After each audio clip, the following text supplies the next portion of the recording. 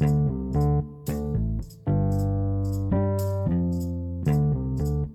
to episode 21 of FTCE Seminar, the Teacher Certification Exam Podcast. I'm your host, Mercedes Musto. In today's episode, I'll be talking with two professionals to get advice for first-year teachers. Let's get started. I'm very excited today and would like to welcome our first guests on the podcast, Paul and Kelly Maldonado. Paul and Kelly are a principal power couple from Central Florida who currently serve as our public school students. Now, Paul is an AP who works with high school students and is a doctoral candidate in UWF's EDD program. And Kelly is an elementary school principal, outstanding mother, and I super love her. She has a warm smile. She is all love. Thank you for being guests on FTCE Seminar today, guys.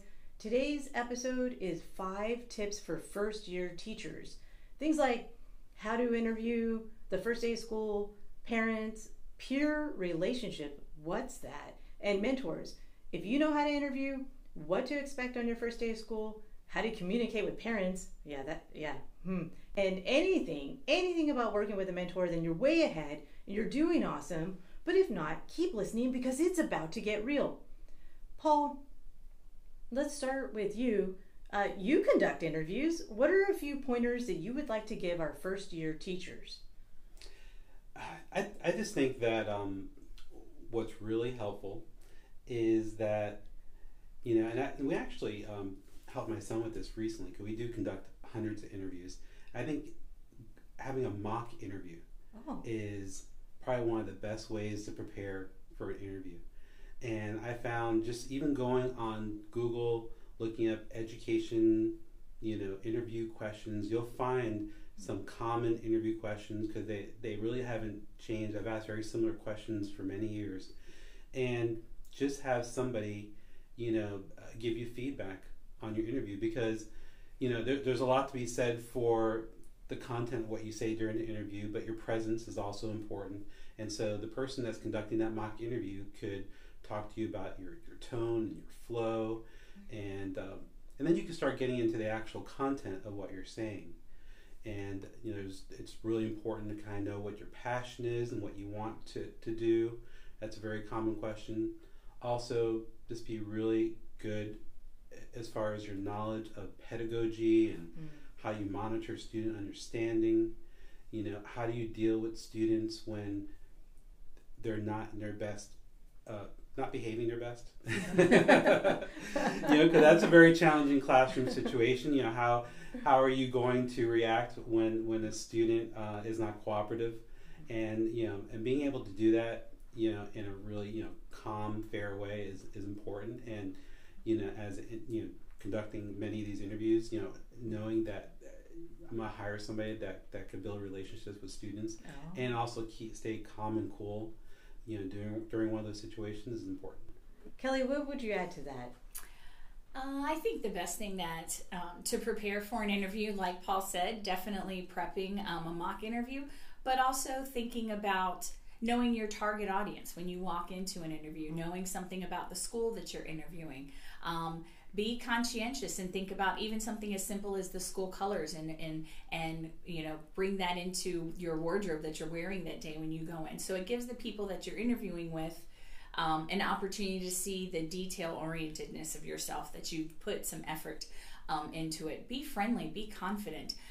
We were all first-year teachers at one time. It was a while ago, but we all got our first jobs. And when we got our first jobs is because you went into the interview and you were like, this is me. I'm here. I am here to teach. So, give me this job so I can show you what I can do. So go in there, be confident, even if it's not something that you have done or have experience with yet as a beginning teacher. What would you do? So, and that's okay. Even if it's something outlandish, but something that you would do. So you show your interviewer that you've thought about it, you're thinking about it, you're passionate about your content. So you go in there ready and prepared to teach. I can teach teachers content. I cannot teach teachers to love children. I can't teach people to have that heart for children, to be able to read the room and see that, wow, they're not getting it. So let me rephrase, let me take a step back.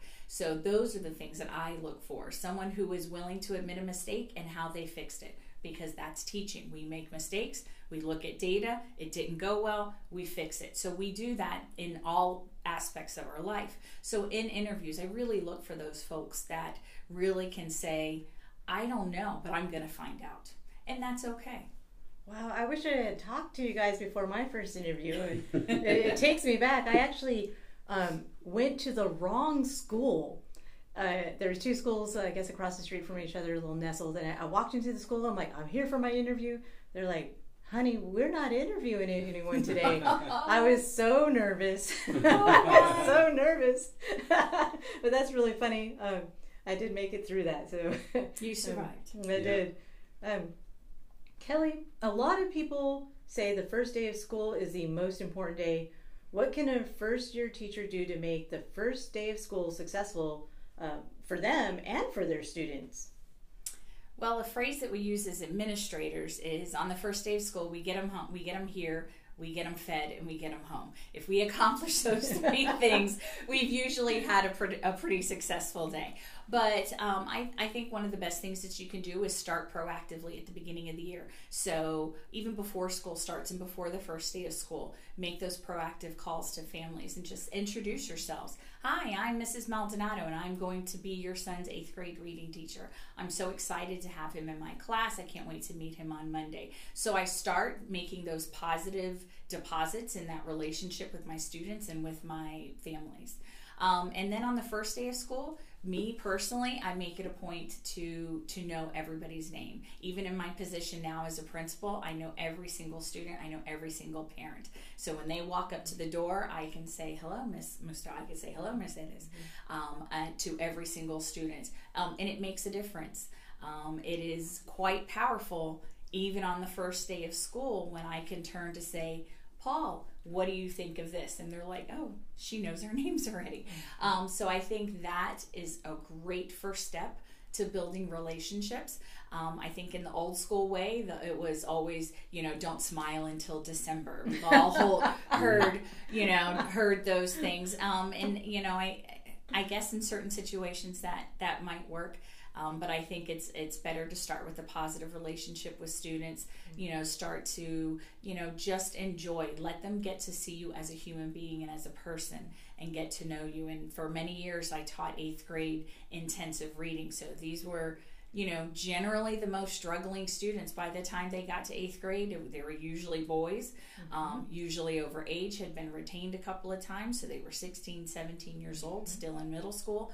And they knew they weren't good at reading. So it was that extra step just to get them comfortable and to like coming to your class. I think those are huge first steps for a first day of school, of getting to know your students. Not that you don't have enough time, because I think that's always the pressure in education as we run out of time, but taking that time in the beginning to build those relationships will save you innumerable time later, when you can just turn to a student and say, I need you to settle down and we're going to do this today. Okay. Just because they understand that you've not always been that drill sergeant. You can be that real person, and that you're going to hold them accountable, and we're going to toe the line, and we're going to get our work done, and you guys are going to learn. That's not an option. Failure is not an option. We're going to learn. But setting that relationship piece and building rapport with your students and with your families is just immense at the beginning of the year. That is so cool. I don't know, Paul. What do you think? Everything that Kelly said, of course, but it's just one of the things that I know is really important is first impressions with your students. And then, even though you may not be meeting the parents right away, a lot of schools do have like a meet teacher type event prior to, but those first impressions are really important. And the students are really watching you in your classroom, how you operate. If they see that things are not organized, and you don't have procedures in place, and you don't have rules, and you don't have expectations and things like that, you can pretty much expect that it's going to be chaos. And they're gonna know right away. So yeah, and it's true. We always would hear that, don't smile. You have to be like really mean or whatever, the first few months of school. But I think what it really is that once the students can see that you're on top of your game, and they see that, they're gonna know, and then they're gonna go home like, oh yeah, Mr. or Mrs. So and so, yeah, it was great, da da da da. The kids know if they're with a teacher that knows what they're doing. So being really prepared and that first impression is really important. I think knowing the students' names is up there. I know when I was in the classroom, that was something I did. I generally knew most of my students' names by the first or second day. And I cheated a little bit. I used a lot of short-term memory, which eventually turned to long-term memory. But I would suggest, putting them in a seating chart, and we would have, icebreaker, and then I would have them in the seating chart, and I would start going off the seating chart and doing like a spaced repetition thing. I would go like the first row and say, Sally, Joe, Paul, whatever. Sally, Joe, Paul, whatever. And repeat that, da da da. All right, let me look, match faces with names, and just practice them. So before they end the class, though, I can say, all right, I know everybody's names. And they're like, no, you don't know them. I'm like, yes, I do. All right, watch me. Okay. Look, hide the seating chart. Okay, I'll hide that. Okay. Blah, blah, blah. And go up and down the rows. Right? To kind of use short-term memory, and I kind of use that seating chart to kind of like just quickly memorize them. And, you just kind of memorized where we were. I bet you wouldn't know if we weren't sitting here. All right? Okay. Go ahead, switch your seats. So they would get up and they would switch their seats. And somehow I still kind of remember who they were. I still, it threw me off a little bit. But the fact that I made the effort to learn their names and to learn them right away and start calling them by their first names was very powerful. And I think that the last thing I like to close out with is the use of communication tools and technology. Phone calls are great. Emails, are a really powerful tool. One of the things that we've turned to lately is using text messaging. So our district recently purchased a program called Talking Points, which kind of allows us to email the parents directly, or not email, sorry, text message them directly. Through the program. We could do it in groups. We could do it individually. It syncs with our student management system, so we know that we are, texting the parent, not, somebody who's not really authorized to get those messages. And it's been very powerful to use that type of technology. Prior to that, I know we dabbled a little bit with using like Google Voice, but having a dedicated program where we can communicate directly with the parents, I know teachers that keep up you use it through a web browser. They keep up the web browser throughout the day. And whether it's positive news or just updates or whatever, they have it at their fingertips, and they could just quickly let parents know what's going on. And it's two-way. It's two-way communication, so our parents can communicate back with us as well, which is very, very beneficial, because so much information is just one-sided. It's coming from the school out to families, but to give parents the voice to be able to communicate back a quick question, or, hey, what time does this event start? Or, how was Paul in class today? He left this morning and he wasn't in a good mood. How did his day go? Things like that. And for a teacher, it's just, they can do it on their phone. They can do it on an iPad, on a computer, on a laptop, and just be able to quickly, like the text message, and just respond has been very beneficial. That is so good to hear. I know you brought up spaced repetition, and I do have to shout out, that is one of our episodes on FTCE Seminar. So if you heard Paul talk about spaced repetition helps your memory recall, and you want to learn more about that, check out a previous episode called Spaced Repetition Study Hacks. In K through 12 schools, we communicate with parents, grandparents, and a lot of family members. And you've been talking a little bit about this, but what is the key to good communication, for first-year teachers starting out? I think the key to good communication is consistent communication. I have found teachers in the last few years have a tendency to want to not have that phone call. It's safer, it's easier to send an email or to send a text. And while those are definitely viable communication options, there's nothing quite the same as a phone call. So I think don't be afraid of those phone calls, even if you're delivering something that's negative. They misbehaved, or they didn't do well, or had a problem on campus. I think consistent communication is key, and consistent communication that highlights the things that have gone well as when things don't go so well. Because if you're the parent receiving, a call, I'm calling Paul every day, calling Paul's family, Paul did this, he didn't turn in his homework, he failed this test, he was arguing with me, as a parent, no matter what, even if your kid can be a pain, it gets old. No parent wants to hear only bad things, or no family wants to hear only the negative things that their child does. So, I always stress to especially my new teachers, get to know your families, build a positive relationship with them. Call with, I don't care if all you can say is he has nice handwriting. I know something. Find something positive that you can communicate with that family about, because then when you do have to communicate something negative, it kind of softens the blow, because it's not just the negative. So I think that's really big to communicating with families. And then if you can't get a hold of anyone, which that happens, my school that I'm currently in is 100% free and reduced lunch.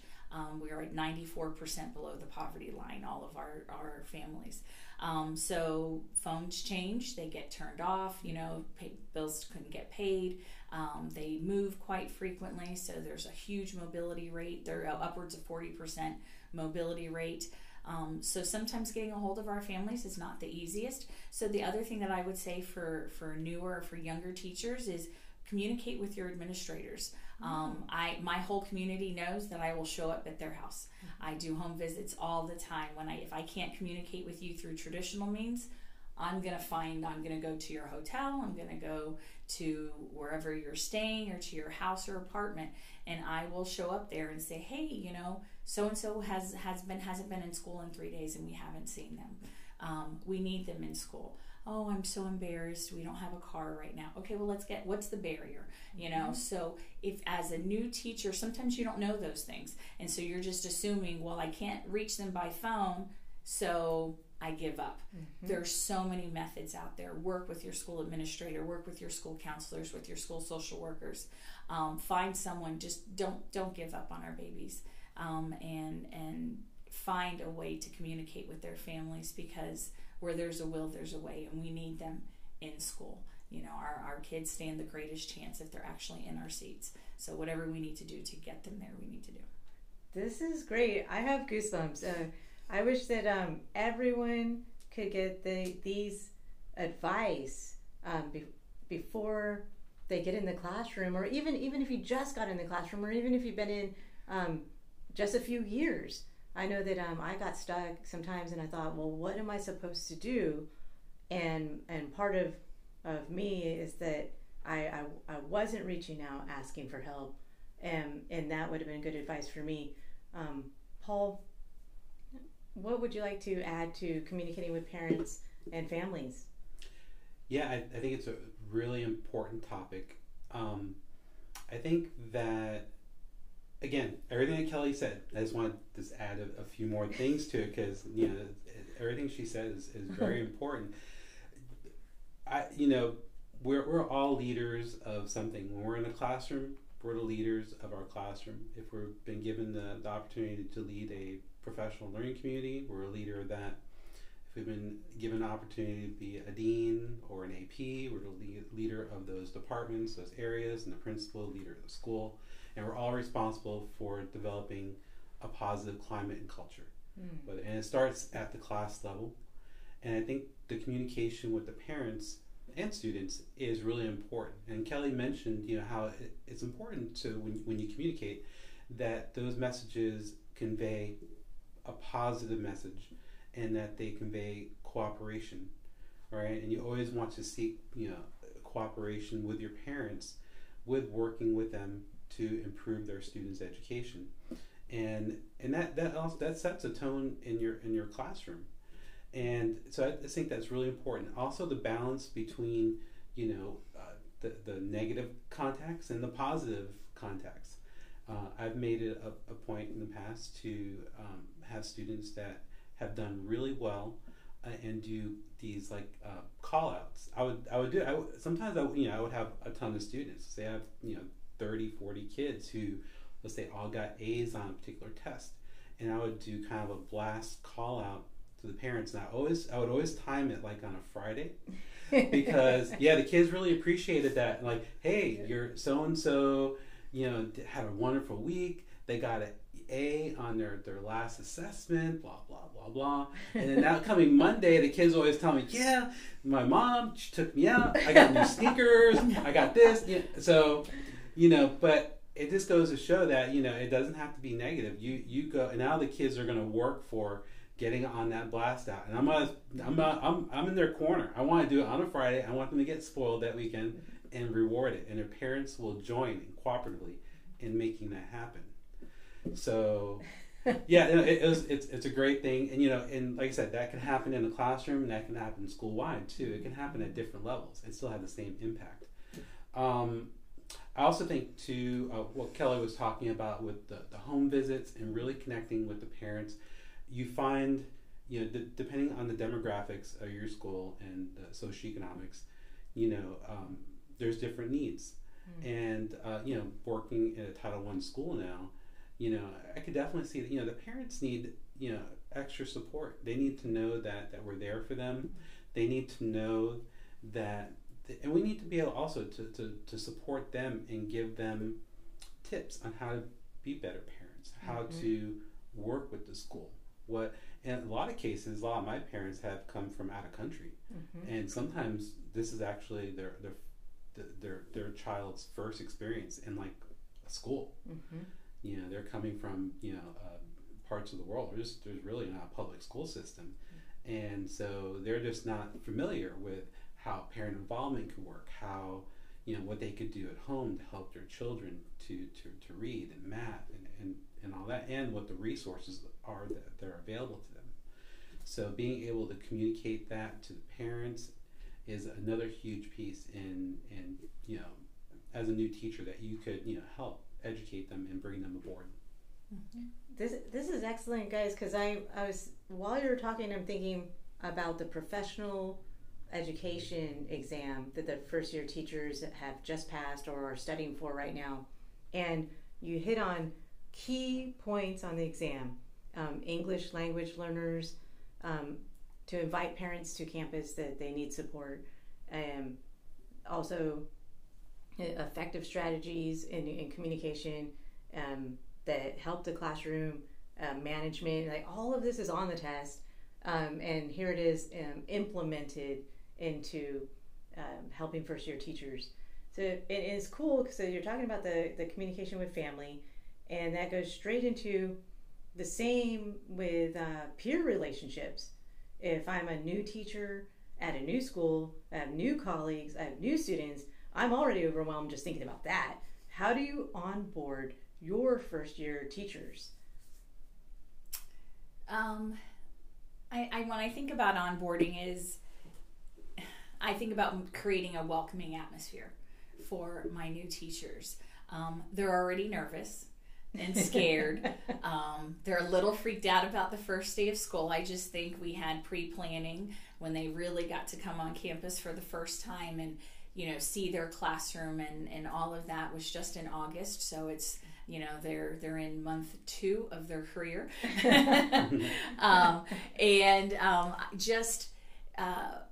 Some of the things that we do to onboard our teachers that I think as a new teacher you should look for in any good school that is going to be supportive of new teachers is, how are they going to mentor you? How are they going to support you as you work your way? There's the adult learning curve that our new teachers go through, and it's a J curve, and they start off and they're like, oh God, I have a job, thank goodness. I have, I've been living on ramen noodles in college for 4 years, and I actually have a job and I'm going to get paid, and I'm super excited, and they want to spend all of their little bit of money that they have to decorate their room and make it look cute and all of those things, and all of those things are great. But that quickly, if you you think about a J, it goes down very quickly, the bottom of the J. And it's, I don't know what to do. I don't know who to go for help. And in the beginning I was excited and I didn't know what I didn't know. And then now you're in the dip of the bottom of the J. And finding the school, I think, that's going to help you through that, because when you don't know, you know enough that then you know there's a problem, but you don't know how to fix it. Is when you have to depend on your peers, and that's when you have to depend on your coaching staff, your administrators. Get to know the folks on your grade level. Get to know on the folks outside of your grade level. It's amazing how many teachers that I have on staff that really only communicate with, because since I'm in elementary now, that really only communicate with their grade level. So 4th grade, they only talk to 4th grade teachers. And they're like, who's that teacher? I've never heard of them. They're in the building. They're just down the hall from me. They teach kindergarten. But so get to know all of those people, because I think the brain power of a room full of teachers is incredible. They could solve world peace. They could do anything, a room full of teachers together. But for so many years, teachers have worked independently. And so now getting them to work collaboratively. So being in a school that really focuses on how are we going to support each other? How are we going to work together? Because working with our children is everybody's work, not just mine in my classroom alone and yours in your classroom. So it's all of us working together. So when I onboard teachers, I want them to have that welcoming atmosphere. I want them to know that we're here to collaborate, that we're here together, that I'm not going to walk you into your room, send those kids in, close the door and say, fend for yourself. I think it's important to look for schools and look for teams of people that are going to give you that support, because you're going to hit the bottom of that J curve no matter what, because something's not right, but you don't know how to fix it. But learning who to go to and having some experience working with other people is going to help you out of that slump and up to the top of the J. So when you're like, okay, even if there is a problem, but I know who to go to. And then eventually I know how to fix the problem myself, and you're at the top of the learning curve. But as you go through that, it's hard. It's very, very hard. And so I always tell folks, look for the team of people that you're going to be working with. And that's going to really tell you about what your first year's experience is going to be like. That is cool. I was on a hallway of 400 classrooms. Like I might have been 419 or 421, but we actually made ourselves a little motto. We were 400, and we had a little group, and it was like a psychology teacher, and I was journalism, and someone else was English, and we were a mixed group of subjects.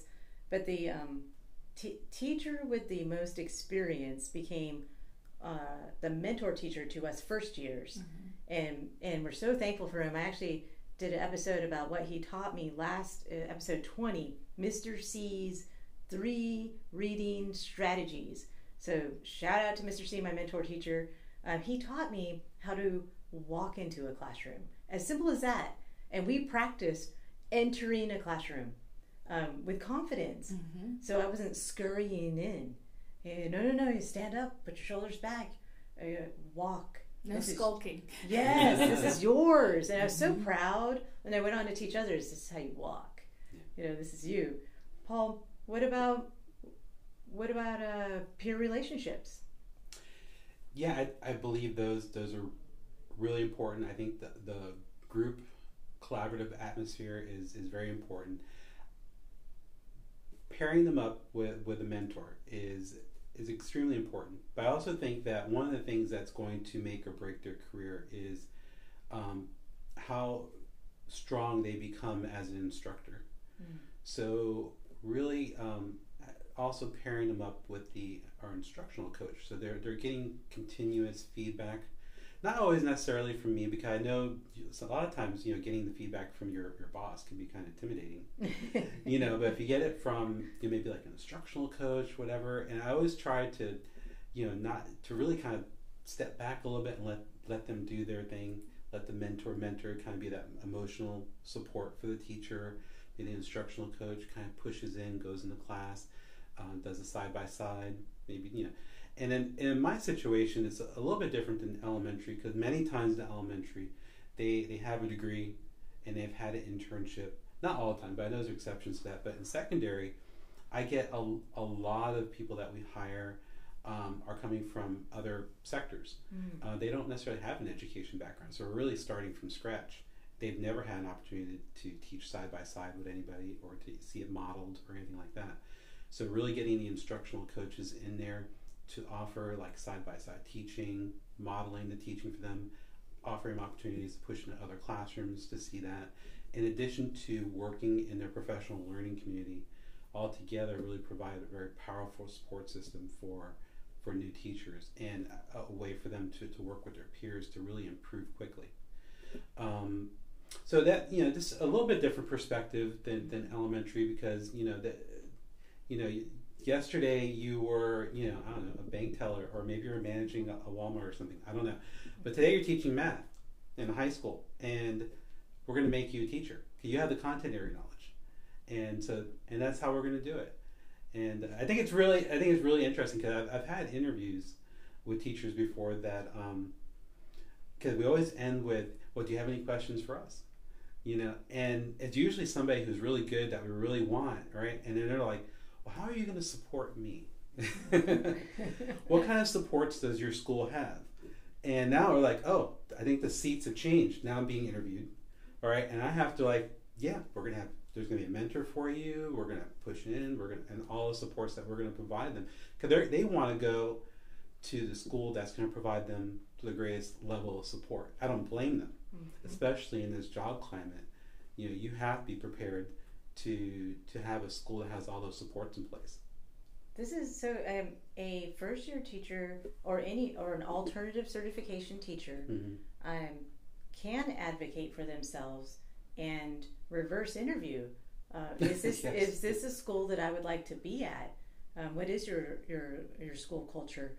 I am an alternative certification teacher crossover, and I was a tax agent, and then I went into the classroom, and so I definitely had the J curve, and so this I relate to all of this. Both of you talked about mentors. Just for the listeners, what is a mentor? Why do I need one? And how do you get one? Well, all new teachers should have a mentor. A mentor is your sounding board, someone that you go to when you just don't know where the copy room is. Something as simple, someone that you can go to, bounce ideas off of, someone that's going to be non-judgmental, that is just there to support. So I think every teacher, anytime, even if they're experienced but new to a specific building or new to a specific population, should have a mentor. I don't think it is something that it should ever be conceived of as negative, that you have a mentor because you need help. No, it shouldn't ever be conceived as that. It should be, I have a mentor so we can help each other, so we can support each other. I think it's important for new teachers to trust their mentor, to look for someone who has maybe a similar path as them if they went through an alternate certification program, so they can kind of help them through, because there's paperwork that needs to get done, and if you've not done it, you don't know how to do that. So I think it's good to have similar experiences in education. I think it's also important to have a mentor that is just a good listener. I think that's very important. Sometimes teachers they don't want you necessarily to solve their problem, but they need to vent. They're frustrated. Paul wasn't listening today in class, and I tried this, and I tried this, and I tried this, and I can't think of anything else to try because I've exhausted my toolbox. And going to your mentor who can say, "Well, have you tried this, or have you tried this? Do you want me to go in there and try? Do you want to go cover my class while I go over to your room and try talking to Paul?" Just someone who is a non-judgmental, non-evaluative, just a good sounding board that can, help you and walk you through just just surviving in the beginning of the school year, because the beginning of your first year, it's challenging. You go home, and I remember my first months of teaching, and I went home and I was like, I'm so tired. It's 5 o'clock and I'm ready to go to bed. What is wrong with me? I'm exhausted. And it was because I was doing all the work and I wasn't making my kids do the work. Now I understand. I have a little better grasp on that. But, finding that mentor that can help you, even if it's just to say, you know what, it's time to go home.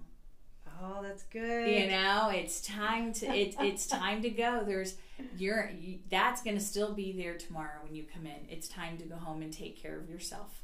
I think a mentor needs to be all of those things. So I think everyone should have a mentor. And depending on the school, when I sit down and I look at with my leadership team and we look at, okay, who are the folks that we think would be good mentors, as well as who do we think we need to mentee? So who obviously are new students that are our new teachers, that are coming on board, but also maybe I change someone. For example, I changed a teacher this year from 5th grade to 3rd grade.